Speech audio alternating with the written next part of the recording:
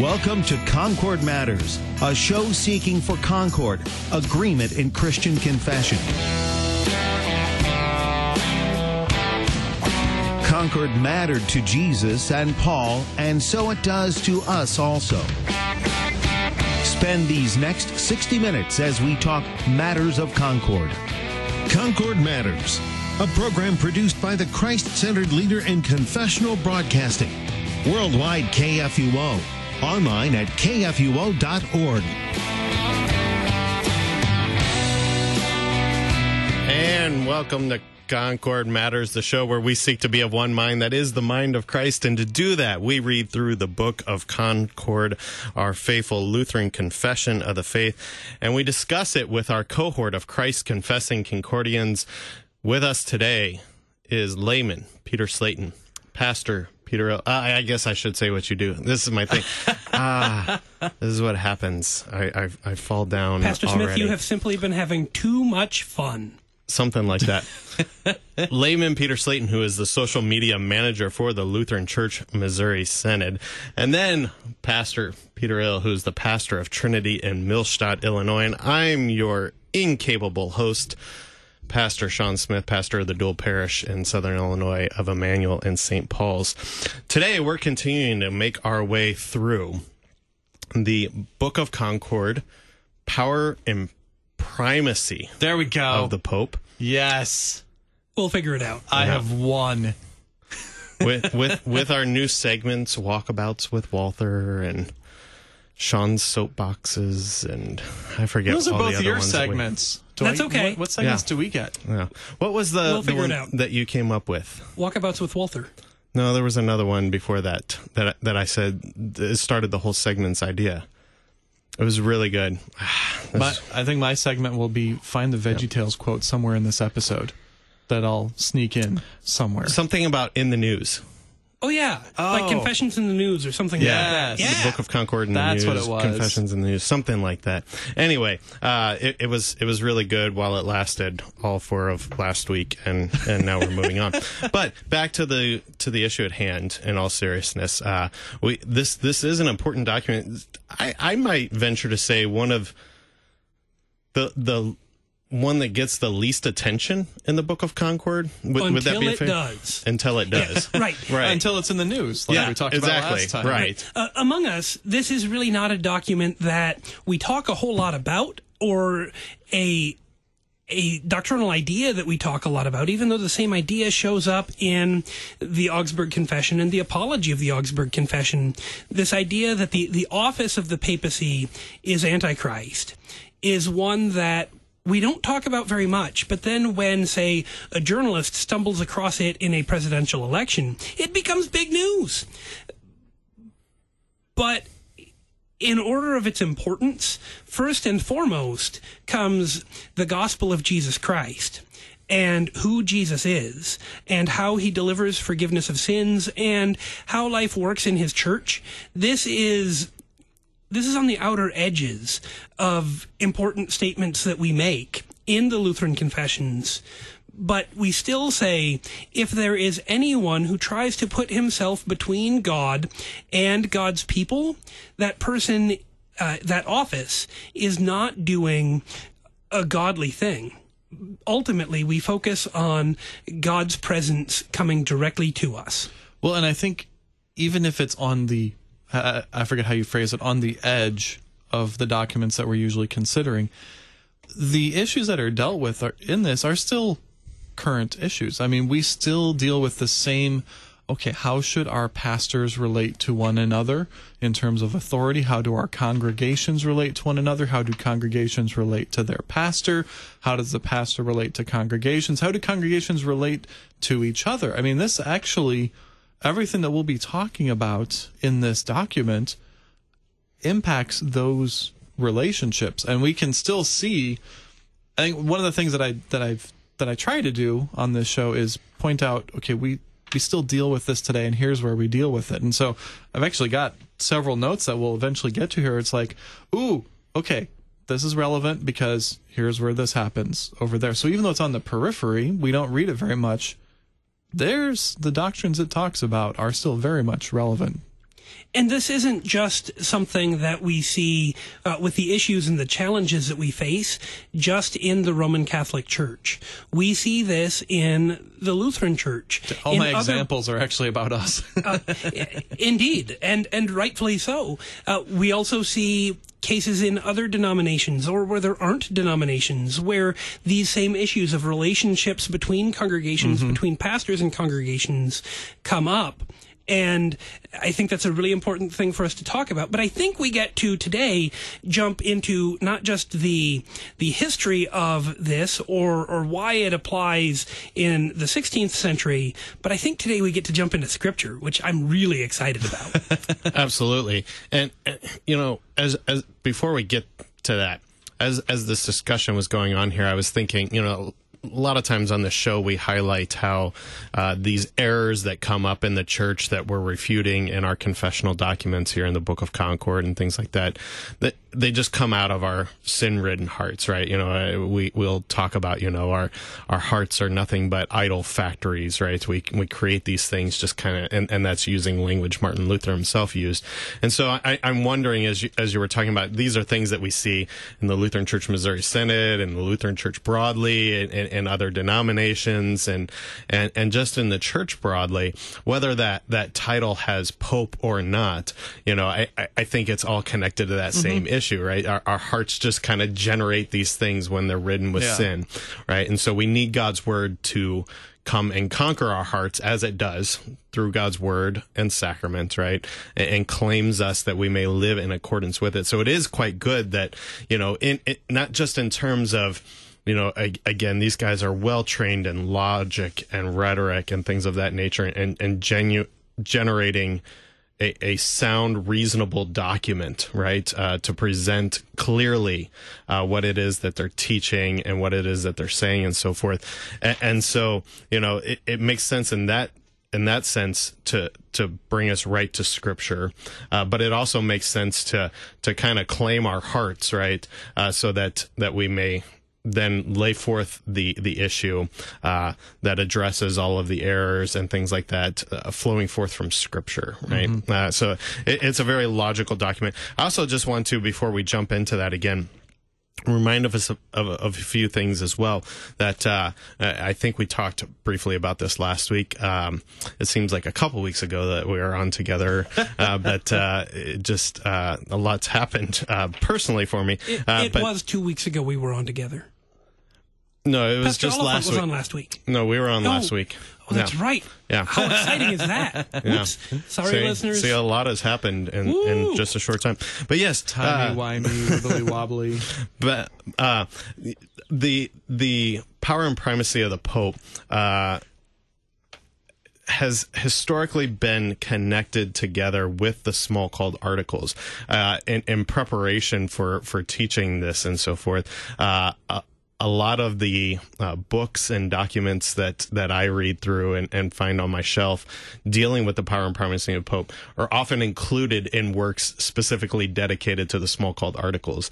And so for a long time, those things were actually considered one and the same. I think some even attribute it to Luther, although I don't have great history on this, on how that would have happened, because they definitely would have known that Melanchthon wrote the Power and Primacy of the Pope. Luther clearly wrote the Smalcald Articles. They were done somewhat in connection with one another, but not to get too far down that trail, of which I clearly don't have enough knowledge to speak on it anyway, but just to kind of to lay that out for us as well. But then also, and we talked about this before as well, that this is a much more fuller treatment on what we covered in the Smalcald Articles, Part 3, Article 10 on ordination and the call, speaking to those issues. And then last week, as we began this and so forth, we highlighted kind of these three major objections that we're going to deal with. And I want these fresh in our mind as we dig into the Scripture of this is why we're citing these Scripture passages. And here I'm just going to use the editor's note in our Concordia Reader's Edition, which we use on this show, available from CPH, of the Book of Concord. And this is what it says. Melanchthon presents three major objections to the papacy. First, the Pope claims the right to set himself above all other bishops and pastors in the Church. Second, the Pope claims to possess authority in the realms of both Church and State. Third, the Pope demands people acknowledge his authority in the church as a requirement for salvation. So those are the three issues that we're addressing here, and we laid that out in kind of the introduction section that we began with last week. And so now we're going to get into the testimony of Scripture. And to do that, I'm also going to read the editor's note that is included here, as I think that's a helpful jump in for us as well. Melanchthon presents basic biblical texts refuting papal claims, chiefly Christ's words forbidding lordship among the apostles, his sending them out as equals, Paul's explicit denial that he received authority from any of the other apostles, and Paul's comments placing all pastors on equal footing in the church. The authority of the ministry comes not from Peter, but from the Word of God. They're citing the idea that we talked about last week as well, that this idea for the Roman Catholic Church is that Peter was the first pope and that he had that very special authority to kind of be the supreme bishop and was the first bishop in the Church of Rome and so forth. More info on that, go back and listen to last week's show and text in and let us know what it was, all these segments that we came up with last week and have forgotten. Anyway, let's jump into the article itself. Now, enough setup there. All right, so here I'm picking up with paragraph 7 of The Power and Primacy of the Pope from the Book of Concord, Concordia Reader's Edition. In the first place, therefore, we will show from the gospel that the Roman bishop is not above, cannot arrogate himself any supremacy whatever over other bishops and pastors by divine right. Citing Luke 22:24 through 27. Christ clearly bans lordship among the apostles. This was the very question. When Christ spoke of his passion, the apostles were disputing over who should be the head of the others, and as it were the vicar of the absent Christ. Christ rebukes this error of the apostles and teaches that there shall not be lordship or superiority among them. Instead, the apostles would be sent forth as equals to common ministry of the gospel. So he says, the kings of the Gentiles exercised lordship over them, and those in authority over them are called benefactors. But not so with you. Rather, let the greatest among you become as the youngest, and the leader is the one who serves. 22:25 through 26. The contrast here shows that lordship among the apostles is not approved. All right, so let's go ahead and discuss that citation then. All right, so we read the whole citation first? I got it right here. Of the biblical passage? Let's read the Bible. On this show? I know. Really? Pretty please? Okay. Pretty please? Please do that. Absolutely. A dispute arose among them as to which of them was to be regarded as the greatest. And he said to them, the kings of the Gentiles exercise lordship over them, and those in authority over them are called benefactors. But not so with you. Rather, let the greatest among you become as the youngest, and the leader as one who serves. For who is the greater? One who reclines at table or one who serves? Is it not the one who reclines at table? But I am among you as the one who serves. And this is a passage that talks about how everyone in Christ's church is called to serve, but especially those who desire that noble task of being an overseer or a pastor or a bishop desire a task to serve. And so they aren't in it for what they can get or what they can receive, but rather for what they can do for their brothers and sisters in Christ. We do not try to lord authority over anybody else. As Christians, as pastors don't try to lord authority over anybody else. Rather, they say, hey, here I am with the Word of God. Let's hear together the Word of God. And the whole point is not that we try to figure out a way to one-up each other or to make ourselves look like better pastors than each other or to make ourselves look like better Christians than each other, but simply to say, hey, we are Christ's church gathered around the Word of God. So, question that arises in my mind then is multi-leveled, actually. Multi-level questions with Sean. Here we go. All right. Good. By the way, we did get a text in. It was Lutheran Confessions in the News. Lutheran Confessions in the News. There we go. Thank you. That was a great segment. Thank you, faithful listener. Yeah, that was Pastor Apple that sent that in, which he also wanted me to cite that we don't read the Bible on Concord Matters. That's what Sharper Iron is for, the show that he hosts. I see. And so you should go over there for that, although I think we can create competition and do what he does better. I'm not really. sure we can do what he does a better, great job. but I think that we can definitely all read the Bible because that's what the church is all about. Yeah, and clearly, And hearing about Jesus. Clearly, But I want to read we're the taking Bible, right here to Scripture. But he has pastors on his show, not laymen. So how am I supposed to read the Bible on the air then? We'll let you do it here. Yes. All right. So back to the issue at hand, though, because the Bible is important, right? And so, doesn't the Bible also say something about submit to those who have authority over you within the church? We would also talk about this then in terms of the fourth commandment, that it's not just parents that are included in the fourth commandment, but all those who have authority, whether that be in the civil realm, the government, but also pastors are included in that then too, right? So they have authority, right, that we should submit to. And then within the church, we have things set up like in this building that we're in right now, the International Center of the Lutheran Church Missouri Synod. We have this guy who's called the president of the synod, Reverend Dr. Matthew Harrison, right, who has some level of authority there as president of the synod. And in some respects, then I should, keeping the fourth commandment, submit to his authority and things of that nature. So how does that play into this text then? The question comes down to one of by divine authority or by human authority. And the issue in the Roman Catholic Church in the 16th century is that the office of the papacy claims that this is clearly God's will, that the office of the papacy exists and that it exists this way, and it has existed this way in the church since Jesus spoke with Peter at Caesarea Philippi in Matthew 16. The problem is that's a really big claim that doesn't have biblical evidence. It also doesn't have historical evidence. That's for a different episode, probably. But by divine authority, we have nothing that says that the bishop at Rome, otherwise known as the Pope, is better than any other bishop. And by human arrangement, you're right, we do have pastors with different layers or levels of authority. For example, we'd have our synodical president, Reverend Dr. Matthew Harrison. We have district presidents. We have, in some congregations, senior pastors and assistant pastors, or administrative pastors and assistant pastors.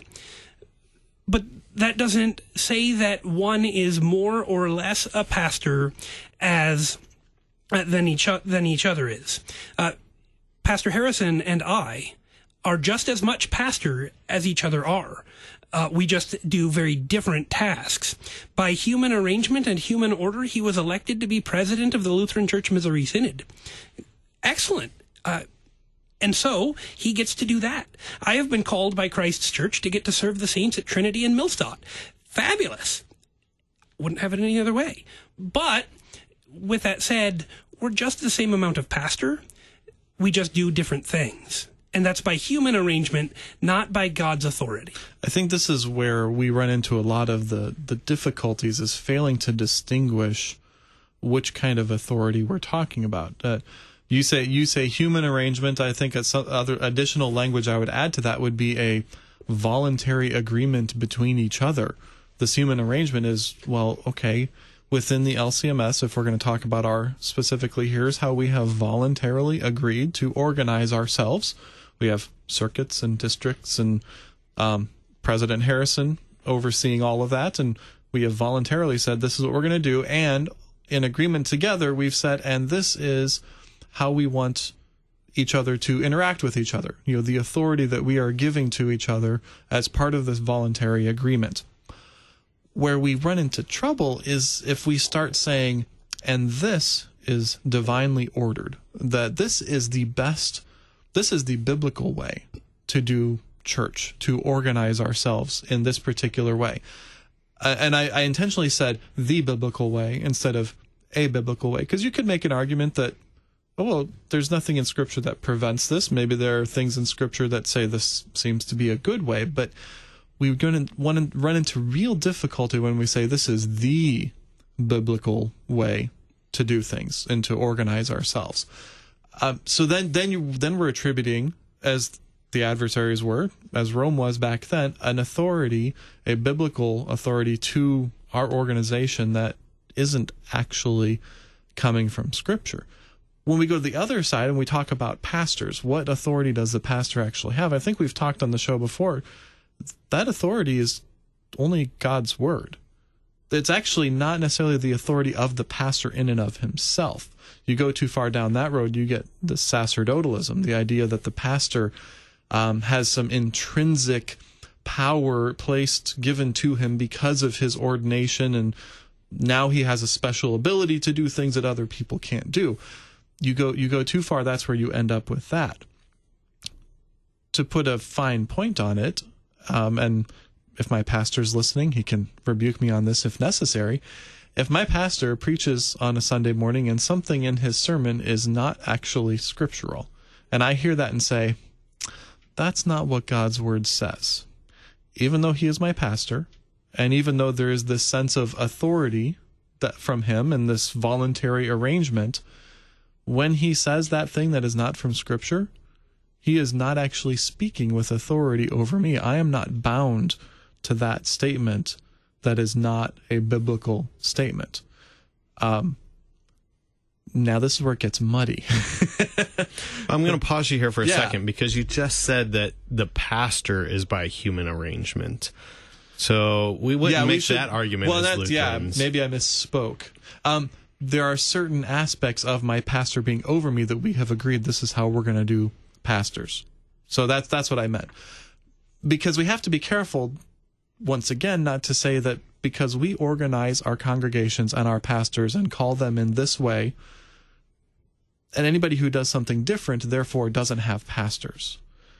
I think that's the distinction we need to make between these two things, so that we're not saying that our way is the only way, and if you don't do it our way, you don't actually have a pastor. So you're talking about the way that we call the pastor into that office. It could involve several different things. Okay. There could be a lot bound up into this, but it's, once again, distinguishing what is the human arrangement, what is the actual biblical, because these things are so intertwined in how we live our life as Christians, as church together, that unless you spend a lot of time sitting down and thinking about it, which we're kind of doing now, you don't necessarily recognize, well, which is which, and what have we voluntarily done on our own as humans, and what is actually drawn from Scripture, because one of those things is going to bind my conscience no matter what.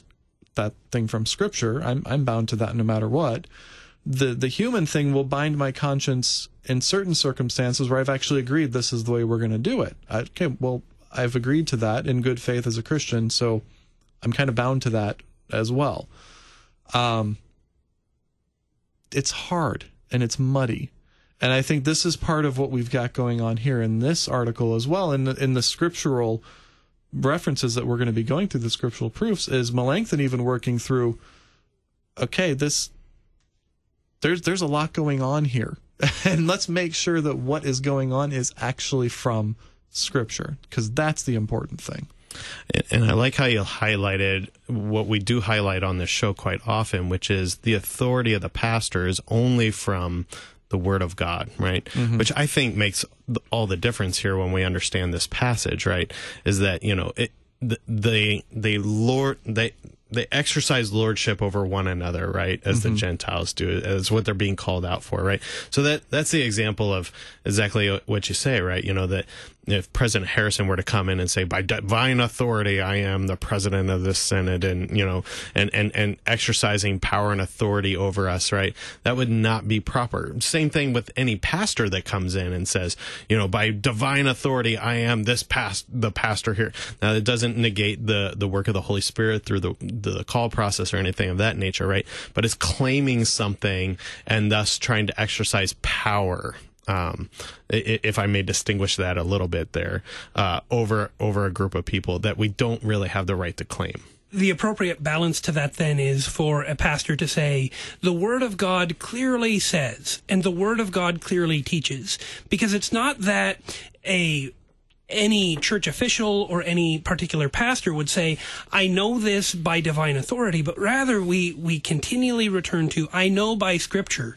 And here, Melanchthon makes the argument that Scripture is clear. The disciples and the apostles and the leaders in Christ's church are not to lord authority one over another, because they are equal in Christ's church, and no one of them is better than any other one of them. That's what it says in Luke 22, 24 to 27, and it's something that is really important for us to remember. Yeah, and so different in terms of vocation by human arrangement is kind of what we're laying out here, but equal in terms of the call, the place there. And Scripture is our guide. I think that that's a good place where we're just going to go ahead and take a break. Please come right back after this.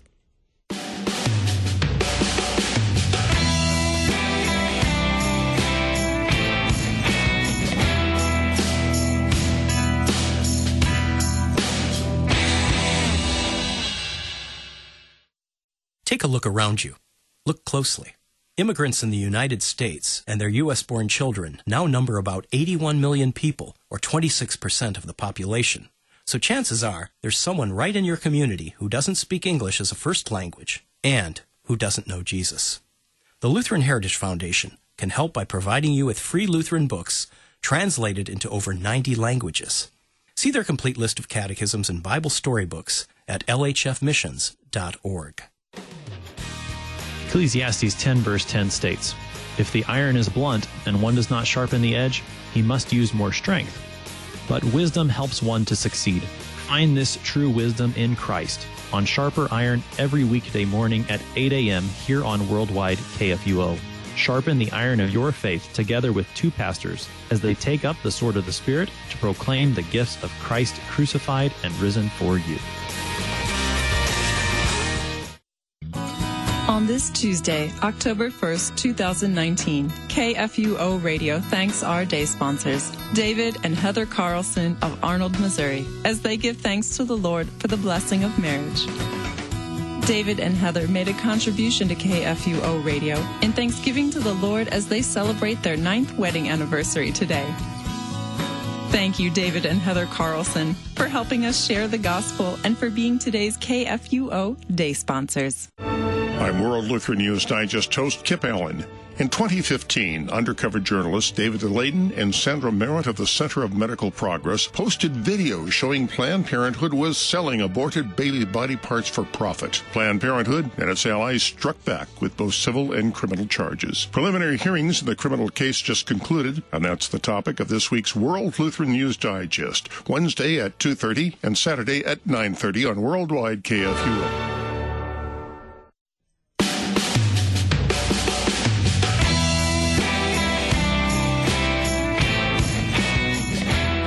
Welcome back to Concord Matters with layman Peter Slayton, who loves to read the Bible, as we let him do on this show, and Pastor Peter Ill, who also loves to read the Bible, does it in church, does it on this show, does it in his own time. Great to have you as well. And myself, Pastor Sean Smith, who sometimes reads the Bible, but mostly reads the Book of Concord. That's and not Walther. true. Walther. Don't forget Walther. Yeah. But see, that's what's really helpful is when the Bible is interspersed in all these things that we do, right? All right. Yes, read the Bible, read the Book of Concord as well. We're going to continue to make our way through the power and primacy of the Pope. So we made it through a whole scripture passage and paragraph there. So for the record, the goal is to get through like 4 or 5 of them. Yeah. So we're gonna get through the testimony of Scripture here. So do you want to go ahead and take Matthew 18 verse 2 for us, Layman? Sure. Let me scroll down to it here. Oh, verse 2. There we go. And calling to him a child, he put him in the midst of them and said, "Wait, is this the right thing?" That's yeah, Matthew 18. Yep. 18 verse 2. That was it. Good. That was verse 2. So read it one more time. And calling to him a child, he put him in the midst of them. And this is why it's important from the Book of Concord. When Christ, in the same dispute about the kingdom, places a little child in their midst, he is teaching the same thing by parable. Just as a child neither takes nor seeks sovereignty for himself, so this shows that there is not to be sovereignty among ministers. So this is a point flowing forth from what we just read from Luke 22, 24 through 27. I don't know. They're building their argument here. I've got 6 kids. They definitely take and seek sovereignty for themselves. What are we saying? So, I mean, this is a good question, because sometimes we get into this discussion about the interpretation that the Book of Concord uses and where they take verses and how they use them. I look at this, I'm like, what do they mean? Am I misunderstanding what they mean here? Because I look at my kids and I'm like, yeah, they're constantly fighting for dominance among themselves, between us and parents. I mean, this is part of our sinful nature where they're doing this. So what point is Melanchthon making here? Because I don't see that actually happening in my kids. I guess that's my question. Jesus, in the verses of Matthew 18 that go on after verse 2, speaks about how each who follow him and each who serves as a leader in his church is to have faith like a child, faith that receives, faith that doesn't tyrannize or try to dominate anyone else. And he establishes this level playing field of Christians who receive. Pastors are receivers of the gifts of God, just as the people they serve are receivers of the gift of God. And just as I receive God's gifts as a pastor, Pastor Smith receives God's gifts as a pastor. Neither Pastor Smith or I are better than each other. We both get the same gifts and we both pass on the same gifts. Not because we're really cool or because Pastor Smith has a better beard than I do because I don't have one at all. I was going to say, that's not hard. Well, true. But the emphasis overall isn't that there's any disparity among pastors. Rather, all pastors, all congregations are receivers of God's gifts. And that's the emphasis. Children receive. Sometimes do they try to assert their authority or their power? Yes. How well does that go for them? Usually not very well at all. Do congregations sometimes try to assert their independence and their authority and their power? Yeah. And how well does that go for them? Usually not very well at all. I think that's a really helpful phrasing that you bring us to, and it's what they receive, right? I think one of the other things that really has to be understood here is the context of what Jesus uses this in his own time, as well as even at the time of the Reformation, right? And that this would have been written in the Book of Concord, is that the understanding of children is a little bit different than we have in our culture, right? Okay. In terms that the child, can't claim anything for themselves. They just recognize that it's inherent into the family that you're born into, and things of that nature, right? So you're either born into the noble class or, the peasant class, and that sort of class system is going on in there, right? And so, not to take us too far afield into that, I don't want to overdiagnose the words here, but to address your question, when they're talking about a child neither taking nor seeking sovereignty for himself, you can't put yourself into the class of the lords, right? This is the language that they're working with here, right? That you have actual lords and ladies and, all that kind of, we would think of in terms of medieval kind of class and so forth, but it is present at the time of Jesus as well. You can't put yourself into that class, right? So you can't have that sovereignty over other people unless you are born into it, right? And so when a child is placed there, right, it's just simply what the child receives, right? Okay. So I think that there's that bit of connection going on there as well, right? And so when we start ascribing to ourselves a lordship, but you're really just a peasant, it's kind of, it's kids back taking, then just didn't do right. that. Yeah. Okay. It's taking something upon yourself Sure. that you have no ability to do. So why are you doing it? It would be ridiculous. And I think that's helpful, because I know we do this a lot, especially with Scripture. When you read a word in Scripture and assume that Scripture defines that word the same way I do today in the 21st century, well, language has shifted enough between now and the 1500s when this was written, that also this was written originally in German and probably Latin, so it wasn't English to begin with. And so recognizing the changes in language, first of all, between different languages in the translation, second of all, the original language and the context and how they used it, that actually still applies to us even reading the Book of Concord, because we got 500 years in between now and then, and a lot changes in 500 years. So Right. that's part of why I asked. I was like, wait, is there something else going on that I'm missing? This seems weird. Yeah, I mean, just to break it down a little, because he's trying to use this as a parable, right? An image for teaching, right? And so, is it Luther himself or someone else that I'm thinking of? My mind's getting all jumbled up on me. That says probably Walther. We're all beggars before God. That's Luther. That's Luther. Yeah, Luther, right? We're beggars all. That's the written on the piece of paper when he died. Wir sind alle Bettler. Yeah. Right. Hoc est verum. Okay. We are very all nice. beggars. This is true. Yes. Luther's dying words. Thank you. So, that's the position that we have all as pastors as well, right? And so, to claim that lordship, would to say you're not claiming to be a peasant, because you are actually that before God, right? So you don't claim that lordship over others. Right. It's about that power and authority ascribed to you and your position in life again. And it could even be, in addition to that, nowadays we have different concepts of ownership and who can own things and what that looks like. And there's a sense in which my kids own things, kind of.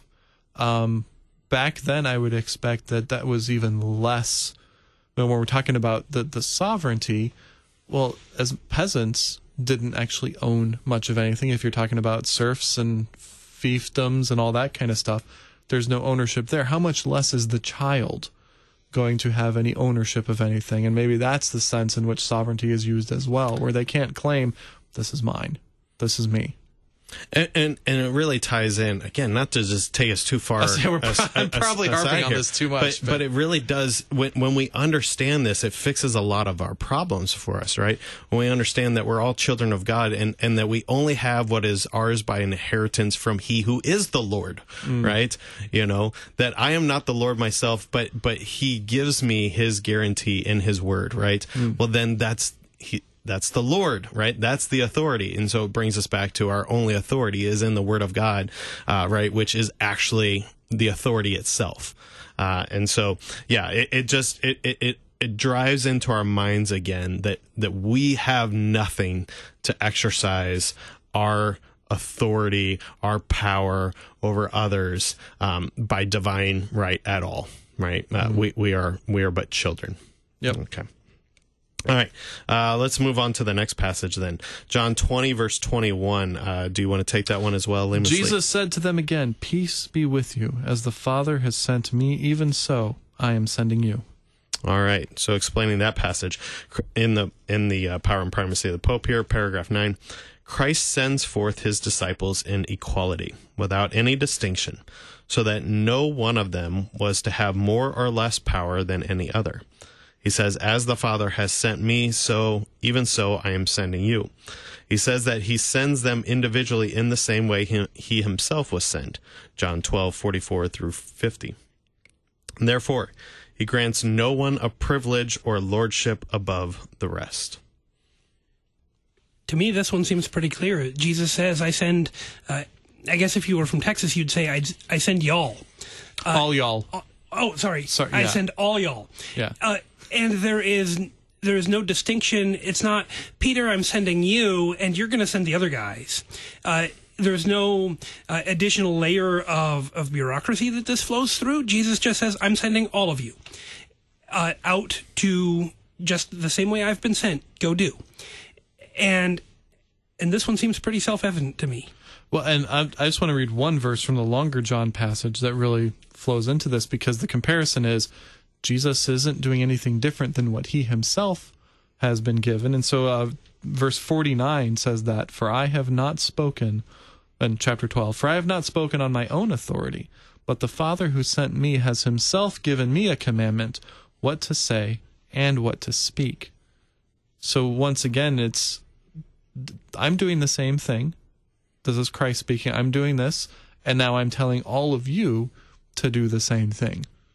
And then this child is also the same thing. Oh, look at this continuity that we have all the way from Christ himself, all the way through those he's given to shepherd his church, down into the church itself.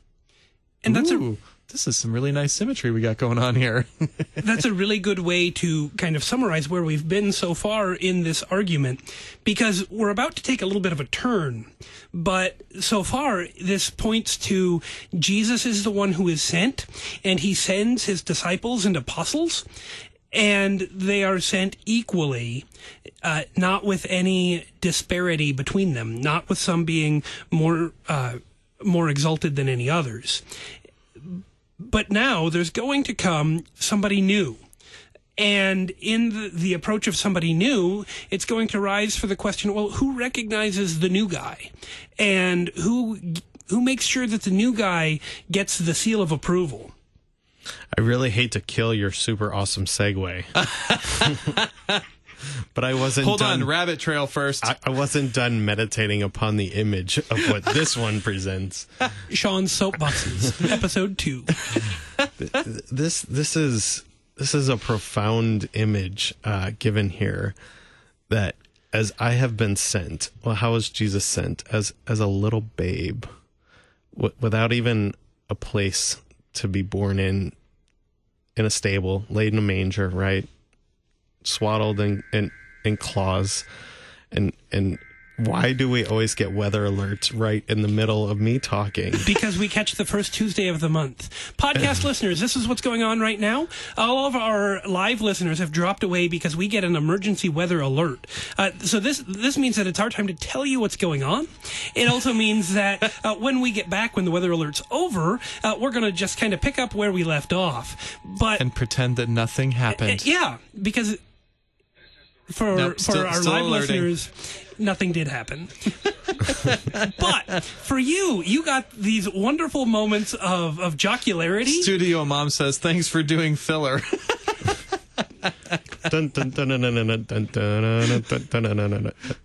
Anyway, are we back? You were back. saying, Pastor Smith. So before I was so rudely interrupted by the weather alert, I was saying that the image of Jesus coming to us as a babe, right, laid in a manger and so forth, and that John informs us comes as the Word of God Himself, right? This is just rife with just profound image for us to understand how we are then sent as He was sent, right? And I love how you connected us in with, that He's sent with what the Father has given Him to say, right? And that is the same way that pastors are to proclaim to one another, to the church, and by Christ's own sending, right? And now we'll get to the super awesome segue that Pastor Ill was setting up for us with this new guy, and by what authority is he come on the scene, right? And how is he recognized to have that authority? That's even better. Yeah. All right. So let's go ahead and do that. Do you want to take Galatians 2:7-10 then for us? Yeah, Pastor Ill likes to read the Bible too. Let's let him do it. All right. Galatians chapter 2, verses 7-10. Paul writes, "On the contrary, when they, that is the apostles at Jerusalem, when they saw that I had been entrusted with the gospel to the uncircumcised, just as Peter had been entrusted with the gospel to the circumcised, for he who worked through Peter for his apostolic ministry to the circumcised, worked also through me for mine to the Gentiles. And when James and Cephas and John, who seemed to be pillars, perceived the grace that was given to me, they gave the right hand of fellowship to Barnabas and me, that we should go to the Gentiles, and they to the circumcised. Only they asked us to remember the poor, the very thing I was eager to do." So, and you said that was St. Paul speaking, right? Yes, that's St. Paul writing to the Galatians. All right. And so he's the new guy. He is. Yeah. And so, how does his authority get recognized and so forth? Well, let's go ahead and read paragraph 10 here from the Power and Primacy of the Pope. St. Paul clearly affirms that he was neither ordained nor confirmed by Peter. Now, again, for the Roman Catholics, right, this would be a big issue because Peter is the first bishop in Rome, right? The first pope in their view, right? And so for apostolic succession, it's required. Yeah. That he for has apostolic who what? Well, we talked about this on the show, right? You know, Okay, so that's yeah, we can use terms that we've already defined. Okay. If you missed that, go back and listen to other shows and drive up our click count. So eventually you'll find the one where we talked about that.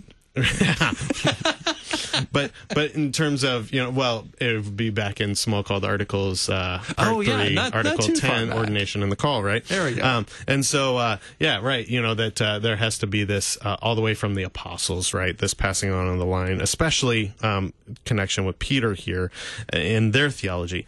So if this new guy comes along and he's not by this, right? Well, then how is his authority recognized? So we have to go on here with paragraph 10.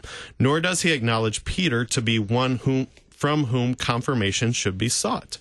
He plainly maintains on this point that his call does not depend upon Peter's authority.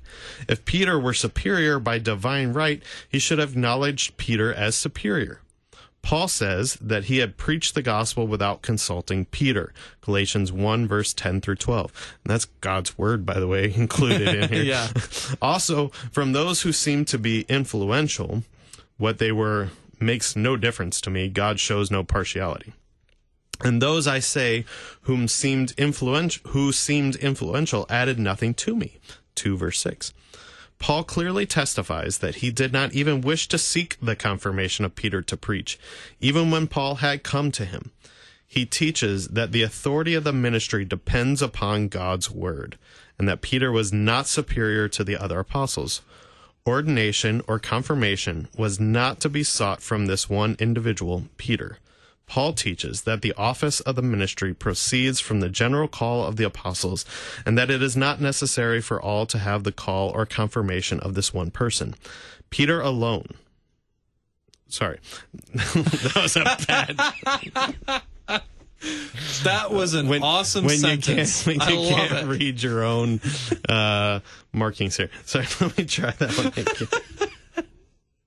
again. Nope, it's failed. All right. That is not necessary for all to have the call or confirmation of this one person, Peter alone. That's how I meant to read it. There we go. Too many Peters going on in here. One of the Peters saved this show. I think this... What I immediately think of is the struggle that our own church body had initially coming over from Europe, fleeing the Prussian Union, the collapse of the initial church body because of Bishop Stephan and all the issues that went on with that, and all of a sudden we lost our bishop. If you want to read about all the gory details of that, it's scandalous and all that good stuff. Sent him Come across check out the Concordia Historical Institute right here at sent the him International across Center, or the river at the to seminary in St. Illinois. Louis. Isn't his cemetery somewhere near you, Pastor Sean? Or Yeah, it's his like gravestone? right between Pastor Hill and myself. Yeah, But so Trinity Prairie. In all of this, all of a sudden, the LCMS, or it wasn't the LCMS yet at that point, didn't have a bishop. And so they had this question of, okay, well, we no longer have apostolic succession. We don't have somebody laying on of hands. How can we legitimately be a church when our one pastor, our bishop that came over here with us and was going to, ordain other pastors and continue that succession, that laying on of hands. And by the way, all those pastors had left their calls that they were rightly installed in Germany in order to come over here. To be under this guy. And so now they're sitting here thinking, this is a huge deal. We don't have a bishop.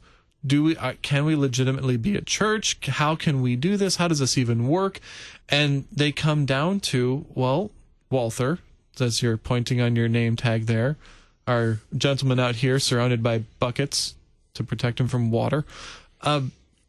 They said, well, okay, the authority comes from God's word, and it comes from what we're preaching. And so individuals can come together, form a congregation, and call somebody from within their midst to preach that word to them, because this office is about the preaching of that word, the administering of that sacraments, not about human authority passing it from one person to another. Now, did I explain that correctly or well?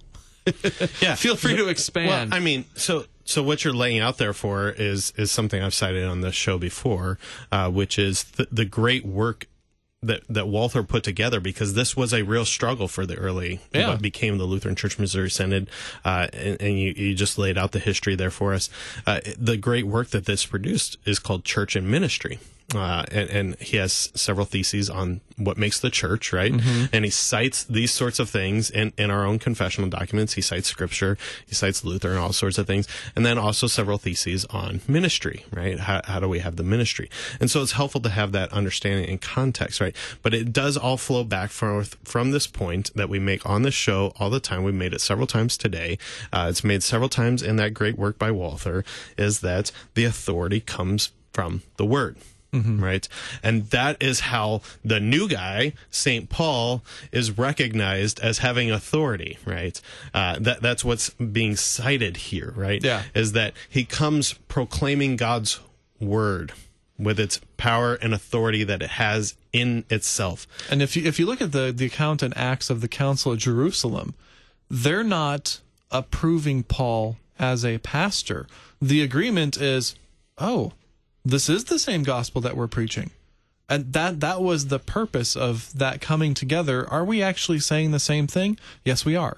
It wasn't okay, now we're going to lay hands on you. You're legitimate. You can go be a pastor. Good job, Paul. We're all together. It's like, no, we're just trying to figure out if you're actually preaching the same gospel we're preaching, which would be weird because we lived with Jesus, and it's supposed to come through us, and now the Holy Spirit just did something else that we didn't expect him to do, and there's this new guy.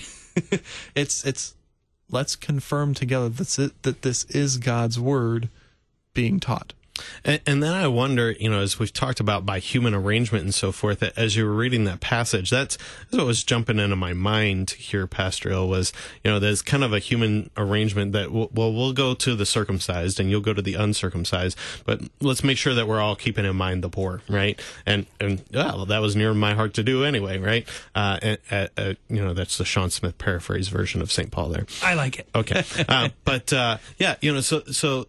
That we even see evidences of this human arrangement there, right? But there's not this lordship. And that's really the point. I mean, this is one of the longer paragraphs that we have yet on one of these scripture passages. But the longer point is just simply that St. Paul is recognized because of the authority of the word, right?